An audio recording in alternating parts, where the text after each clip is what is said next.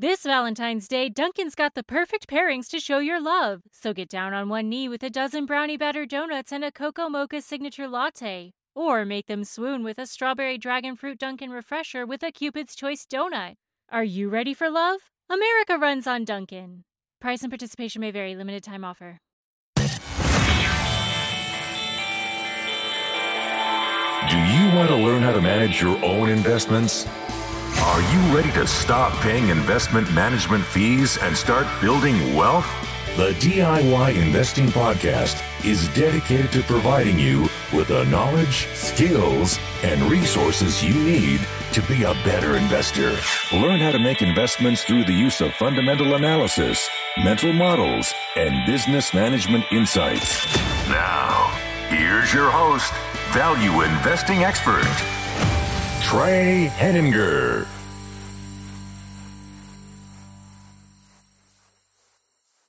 Hello and welcome to episode 64 of the DIY Investing Podcast. My name is Trey Henninger and I'm your host. In today's episode, I want to discuss a core aspect of the arrogantly named modern portfolio theory. The aspect I want to talk about is rebalancing. Before I get started, I want to make a short request. Today, if you haven't already, please consider giving this podcast a 5-star rating and review. I would really appreciate it because your feedback and your ratings and reviews help me to grow the podcast audience to find and help more people. Thank you for your support. So let's dive into rebalancing. So why am I talking about rebalancing today? Well, it is the assertion that I want to make that rebalancing kills compounding. And as we dive into this, I'm going to provide you with an example that discusses it, but I'm going to begin by discussing in general what modern portfolio theory is, and we can then use that as a means of discussing rebalancing.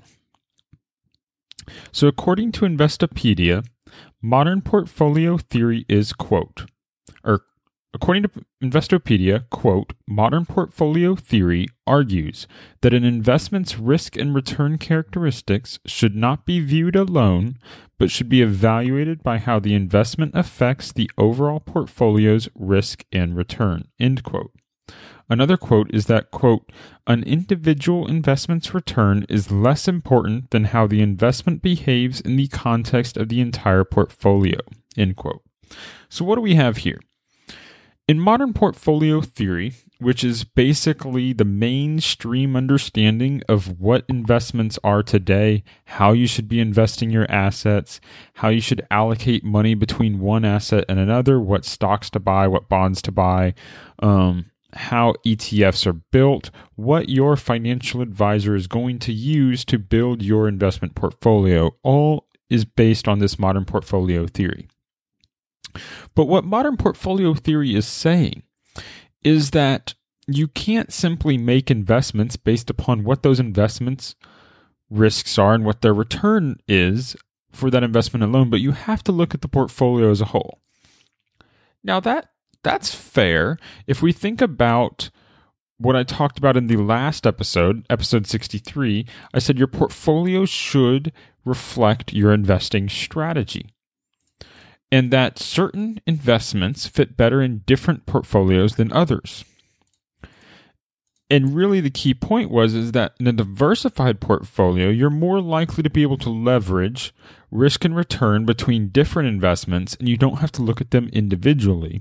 But in a concentrated portfolio, you have to be very focused on individual risk and return characteristics for each and every investment. So what you'll see already is that modern portfolio theory aligns very clearly and closer to the side of diversified portfolio construction. And that's very much true. Diversification is one of the key proponents of modern portfolio theory. But another key component is rebalancing. And the reason for this is that when modern portfolio theory talks about evaluating investments based upon their risk and return in relation to the portfolio, well, return is obvious. That's how much money that investment is earning. But risk is less obvious. When modern portfolio theory describes risk, they are discussing volatility. And the volatility of the individual investments is the change in price of that investment compared to what the expectation is, compared to, say, a baseline of the S&P 500. So more volatile investments are going to be considered riskier, and less volatile investments are going to be considered less risky. And that's all quantified in the formula that is used to calculate beta. Beta and volatility are used interchangeably, and I've talked about this in an episode before. And all of that discussion was in episode 36, titled What is Risk? Price Risk, Volatility, and Beta, discussing various types of investing risk. If you want to listen more on my thoughts on beta and volatility, listen to episode 36 of this podcast. But when we're discussing this, I really want to dive into how beta and how volatility are being used in terms of these overall portfolios.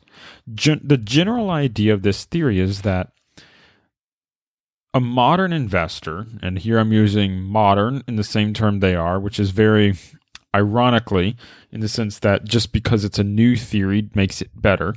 I certainly don't believe that, but that is the general take for those that have named this modern portfolio theory. But the idea is that as prices between investments change, when the price of one investment goes up, you can sell it and buy more of an investment that has gone down in price. And if you do this repeatedly over time, this is the process of rebalancing. And it allows you to increase the returns of the overall portfolio more than the returns of the individual investments would have provided. That's the theory. But what I want to discuss today is why this theory doesn't work and where this theory falls apart. This theory can work if every investment in the portfolio has identical return characteristics, or identical return expectations. Obviously, not every investment is going to have the same returns at the end of the day. But if you're establishing a portfolio, and here I'm talking about, let's say if you establish a portfolio of stocks, you might think that each of the stocks that you put in your portfolio are trying to exceed your return threshold. So if I say my return threshold is 10% per year, then I'm only going to buy stocks that I think can earn at least 10% a year. Now, some I might be a little more confident in, some I might be a little less confident in, but that's the target rate of return that I'm seeking in the stocks. So if I were to rebalance between those, then that might work because I'm saying, okay, I'm going to take from one stock that's expected to earn 10% and maybe shift it into another stock that's expected to earn 10%. But it breaks down because the whole basis of value investing is that the price of your stocks matter. So if when I bought two companies and they were both $100 per share, if at $100 per share, I thought they were going to return 10%, and one went up to $120 per share and the other one went down to $80 per share, then the one at $80 per share now has a higher expected rate of return than the one at $120 per share. Now, that's, of course, what rebalancing is trying to capture. It's trying to say, hey, the one that's gone up in price is going to return less in the future than the one that's gone down in price. And so by selling off the one that's gone up and buying more of the one that's gone down, it can benefit the portfolio overall. There's a problem, though. The entire basis of this definition is what I quoted before, that the individual investment's return is less important than how it's behaving with regards to the rest of the portfolio. And that is simply not true. The return of your individual investments drive the return of your portfolio. It is absolutely critical that you're always investing in companies or assets that have high potential return so that your portfolio has a high potential return. It's not possible to simply say that I'm going to have a whole portfolio of assets that's returning 5% per year, and then by simply diversifying and rebalancing, I can get a 10% annual return. It's simply not going to work in the long term because the math doesn't make sense. Likewise, if you are investing in a company that has a 12% annual return that its compounding rate is over the long term, and you sell that company to buy an asset that's returning 8% per year over the long term, that rebalancing is only going to harm your portfolio. You're taking money from a high returning asset and you're investing in a low returning asset. This can apply to stocks, trading into other stocks, and it can apply from stocks trading into bonds or bonds into stocks, depending upon which asset class has the highest rate of return. When you take money away from your highest rate of return assets and you put it in lower returning assets, you are harming the eventual return characteristics of your portfolio. You will receive less money in the long term when you do this. Now, mainstream theorists like to kind of hand wave this distinction away and say, oh, well, you might have higher risk-adjusted returns. Now, you're not here in the room with me, but I'm putting those fake quotation marks on that term, risk-adjusted returns. Well, obviously, you'd like higher returns with low risk. The only thing that you can actually spend is absolute return. You can only spend the money that you actually receive, the money that you actually get in return. So if your risk-adjusted return is an absolute return of 9%, but your previous return would have been 10%, you're worse off. Now, the other reason that this is used is because the only way this can be calculated is to have some quantifiable measure of risk. And here, this is what beta is. Volatility is the quantifiable measure for risk. Now, I would argue that you can't quantify risk. There's no single number that you can use to quantify the risks and all dozens and dozens and dozens of various risks that go into each and every investment you make.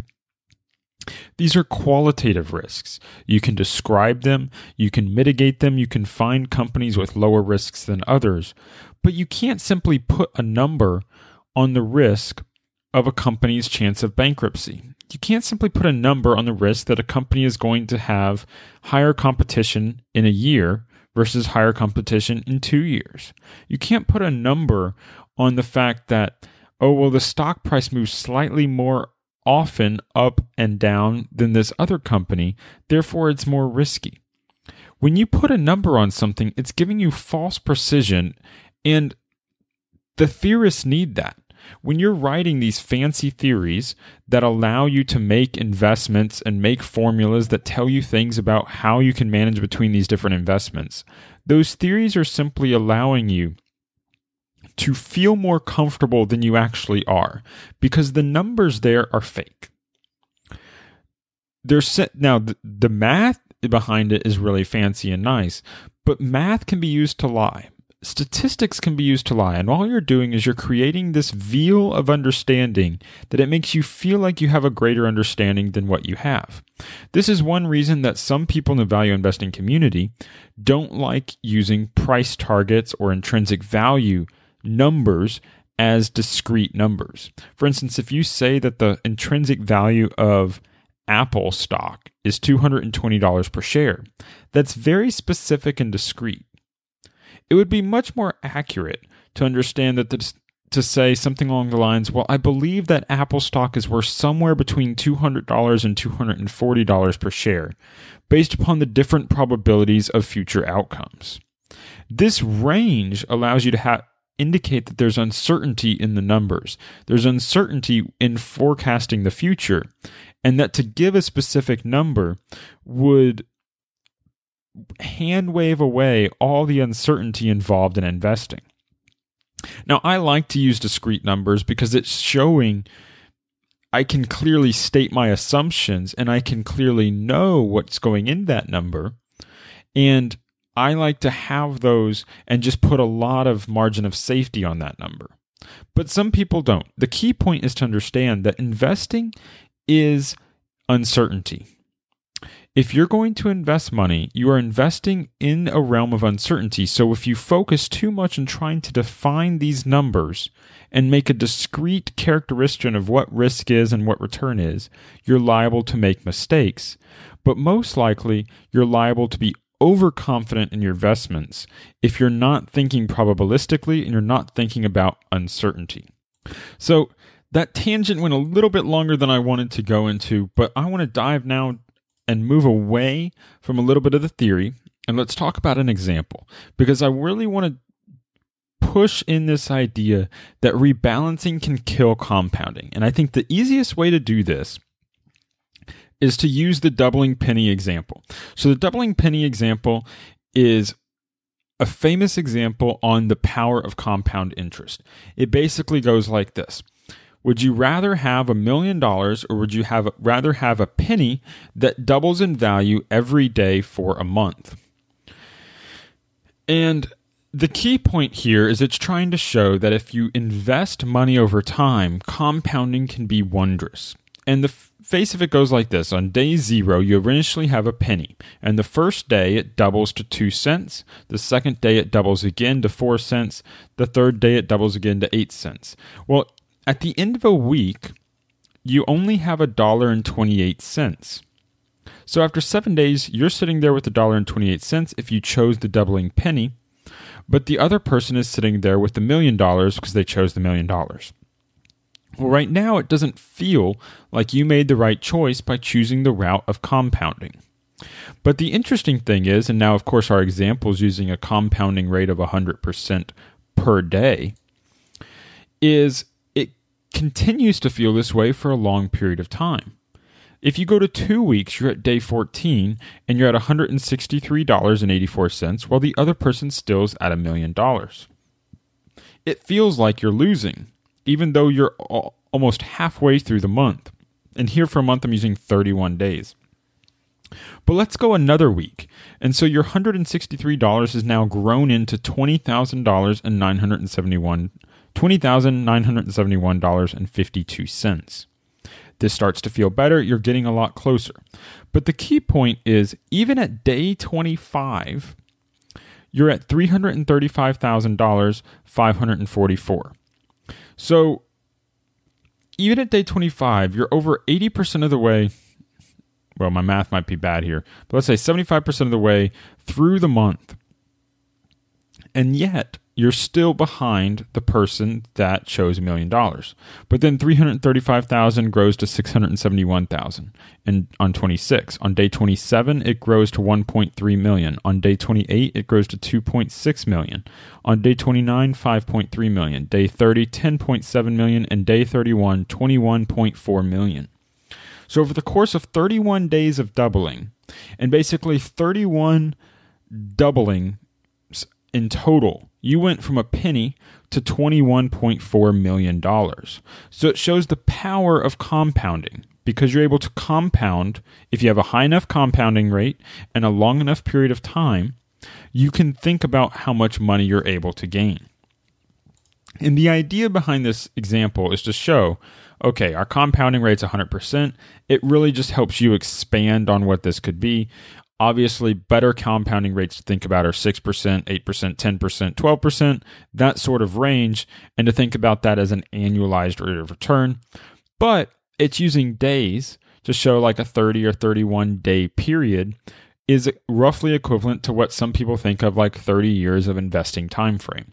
So the point is, when you have the doubling penny, it's showing the power of compound interest, because what you do is when the money doubles, you're able to still earn interest on that doubled amount. So your interest is earning interest. You're not simply getting a penny each day. Otherwise, at the end of the period, you'd only have 32 pennies. Instead, every penny you earn is able to earn more pennies. And every dollar you earn is able to earn more dollars. That's the power of compounding, that your interest earns money on its interest. So what does rebalancing do? And here I've expanded the example to include bonds. So you have a doubling penny and you have bonds. So in this example, what I'm going to do is talk about what happens if we split this portfolio. So the first part of modern portfolio theory is this idea that you have different asset classes with different return and volatility characteristics.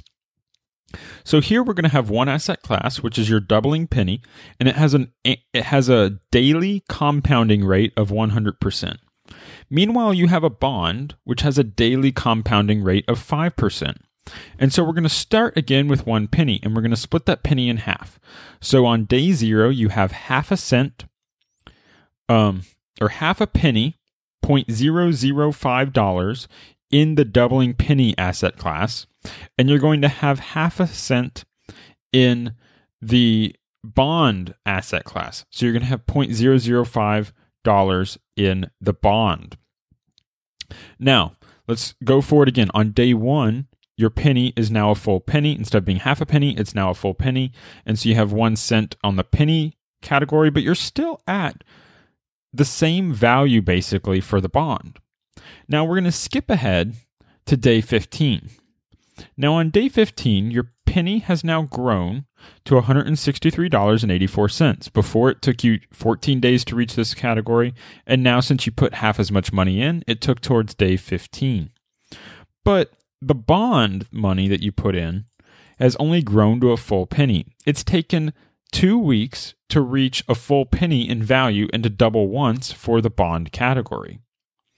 Now, this isn't a big deal because you still have the doubling penny in your asset class. We'll skip forward again to day 25. Now, in day 25, you're at $167,000 on the doubling penny asset class, but only 1.7 cents in the bond asset class. And so if we take this all the way to day 31, instead of $21.4 million in total, you now have $10.7 million on the penny value and 2.3 cents in the bond category. So in total, your portfolio value is $10.7 million. Now, this is not a disaster because what's happened is you invested 50% in your portfolio was the penny to start, and 50% of your portfolio was the bond to start. But over time, that portfolio allocation has changed because you allowed the money in the penny to compound over time. So by the end of the 31 days, 99.9% of your portfolio is in the doubling penny asset class, and less than 1% of your portfolio is in the bond class. So this is equivalent to thinking about stocks and bonds. If you were to have like a 60-40 portfolio, you could have 60% in stocks, 40% in bonds. Modern portfolio theory tells you that you should rebalance each year to always keep it 60% equities and 40% bonds. This example is trying to show that if you allow the equities to simply compound, then over time, the equities would grow to 99% of your portfolio, while the bonds would drop to 1% of your portfolio because you're not rebalancing. So, all I've shown is that not rebalancing will allow compounding to continue. It's even though it might be a lower portfolio value, it's still a highly successful portfolio. You still have more than $1 million in your example. You still chose the value of compounding, even though you chose to diversify initially. Now, what happens if we move from simply a diversified portfolio to a diversified and rebalanced portfolio? So here it gets a little bit more complicated, and it requires some rebalancing after each day. So what we're going to do is we keep the same categories. We have our equity category, which is the doubling penny, and we have the bond category, which is our 5% earning bond. Now, what I'm going to do is the same thing as in the second example. I'm going to put 50% of my portfolio in the doubling penny category and 50% of my portfolio in the bond category. Now, each day, the bond value will earn 5%, and each day the equity or penny value will earn 100%. And after the day is over, I'll total up the earnings, combine it all together, and I'm going to rebalance so that at the end of each day, I again have a 50% portfolio mix. So this would be like how when you rebalance at the end of each year between equities and bonds, you're rematching the portfolio towards whatever your target allocation is. So here I'm talking about 50-50. There's other examples of 60-40 portfolios. You could have a 90-10 portfolio. Whatever type of rebalanced portfolio, it fits the category. This is just an allegory. So what happens if we do this? Well, on day zero, our penny is going to earn, or on day zero, what we're going to do is your penny is going to earn twice its value, which is that half penny multiplying again into a penny. The bond's going to earn the 0.005 and that 5% amount. So at the end of the day, you have over a 50% gain because you've averaged out this 100% gain with the 5% gain. And you're going to have 1.53 pennies. But instead of having one full penny in the equity category, you now only have 0.76 pennies in the equity category because you had to divide it by 2 and you rebalanced it. So let's again fast forward to day 15 to see how this compares. On day 15, you only have a total of $5.61. For comparison, in the base case, you had $327, and in the diversified but not rebalanced case, you had $164. So this is a pretty devastating amount. And the reason is that at the end of day 15, or at day 15, you have $2.81 in your equities category and $2.81 in your bonds category. So each time, again, let's think about what happens on day 15. Your equities will earn $2.81, but your bonds are only earning 14 cents. So what happens is your money goes up. You go from $5.61 to $8.56. But instead of allowing the money that's compounding quickly to remain in the fast compounding asset, you take it away and you put it in the low compounding asset. And the result is for day 16, you only have $4.28 to be able to have that doubling amount. So let's accelerate again to day 25, where you have a total of $381.72. That's $190 in the doubling category and $190 in the bond category. But for comparison, on day 25, you were already at $335,000 in your base case, or $167,000 in the diversified case, but non-rebalanced. And this is when it really starts to hit you, because in one case, you're talking about having 6 figures, and in our current case that has rebalancing, you're still in the 3-figure category. So we'll accelerate all the way to the end of our month on day 31. What is the result? The result is an ending portfolio value of $7,322. It's still impressive when you think about starting at a penny, but it's devastating when you compare to the $21.4 million of your base case, your $10.7 million of your diversified but not rebalanced case. The only difference between these two scenarios is not the fact that you have a diversified portfolio. The difference is that you're taking money from assets that are compounding quickly and you're putting it into assets that are compounding slowly. Would you rather have the portfolio of $10.7 million, or would you rather have the portfolio of $7,000? That's my question for you today. And that's what I hope you consider. This is my modified doubling penny example that I hope will be beneficial to you as a way of thinking about the effects of rebalancing in your portfolio. Now, it still might be right for you to rebalance in your portfolio, but you need to understand why you're doing it, and you need to make sure that you're rebalancing in the right way. It is a mistake to rebalance from an investment with high return potential and to move that money into an investment with low return potential. If you're going to sell an investment that has gone up for one that has gone down, you should better be confident that the lower cost investment actually offers a better return.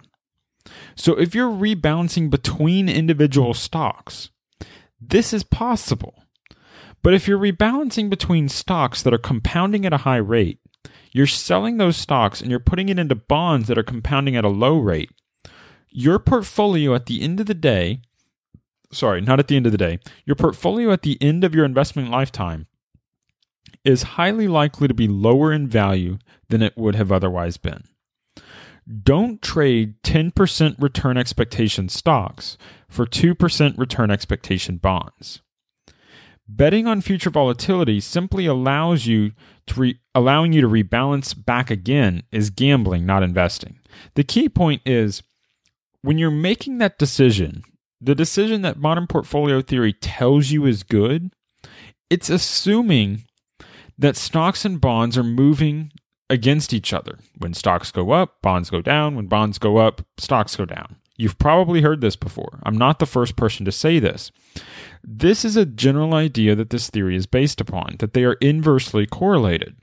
The problem is that's not always true. There are times where stocks go up together with bonds. And there's times that stocks and bonds go down together as well.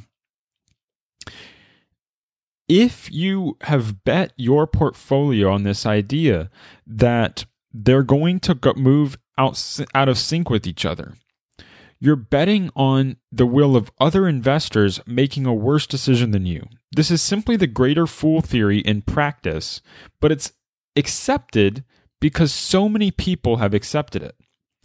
Just because the investing norm is out there doesn't mean it's true, and you need to clearly think about what you're doing.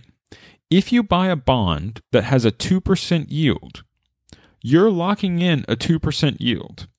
That is what you've done.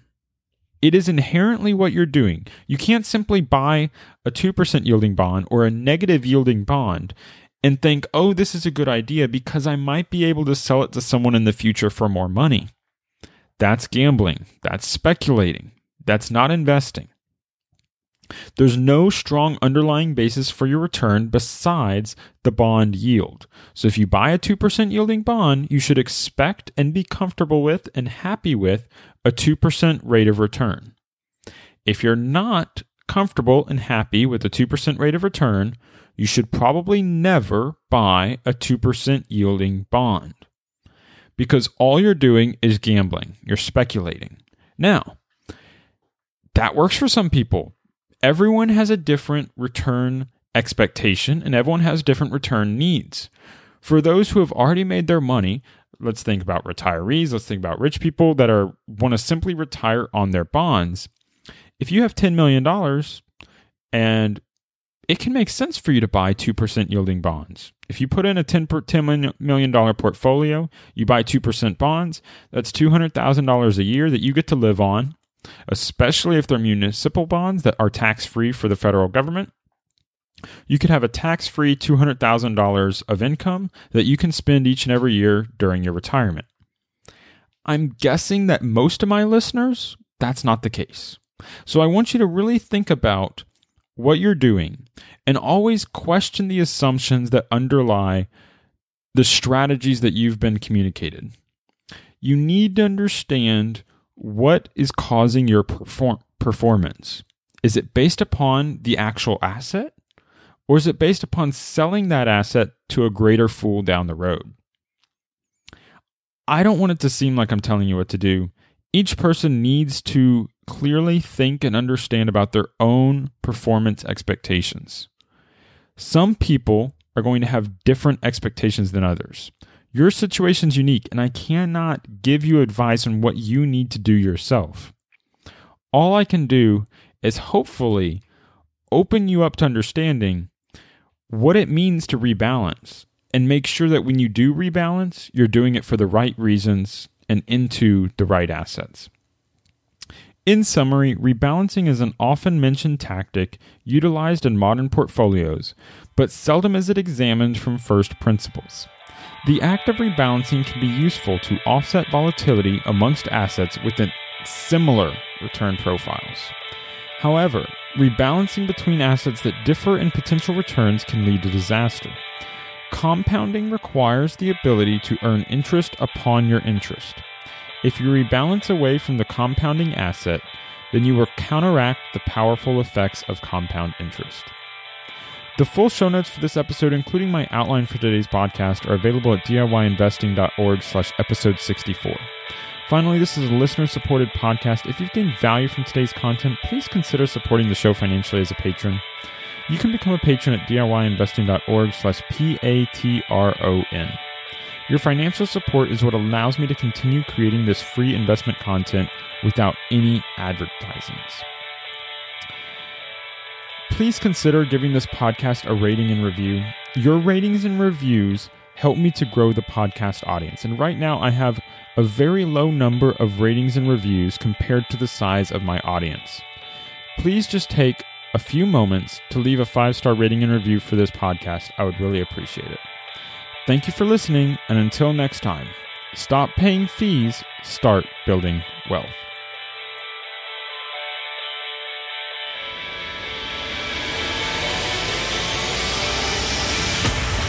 Thank you for listening to the DIY Investing Podcast. Please visit our website and subscribe to our email list at DIYinvesting.org for guides, videos, and resources to help make you a better investor.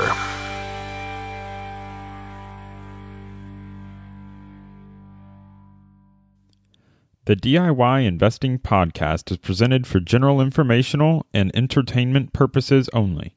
I have not considered your specific situation or risk profile, and I have not provided investment advice. The information presented on the DIY Investing Podcast should not be construed as investment advice. The views and opinions expressed on the DIY Investing Podcast are those of the participants and do not necessarily reflect those of the show's host or sponsors. DIY Investing, its producers, sponsors, and host, Trey Henniger, shall not be liable for losses resulting from investment decisions based upon information or viewpoints presented on the DIY Investing Podcast. America, we are endowed by our Creator with certain unalienable rights: life, liberty, and the pursuit of happiness. At Grand Canyon University, we believe in equal opportunity, and the American dream starts with purpose. By honoring your career calling, you impact your family, your friends, and your community. The pursuit to serve others is yours. Find your purpose at Grand Canyon University. Private, Christian, affordable. Visit gcu.edu.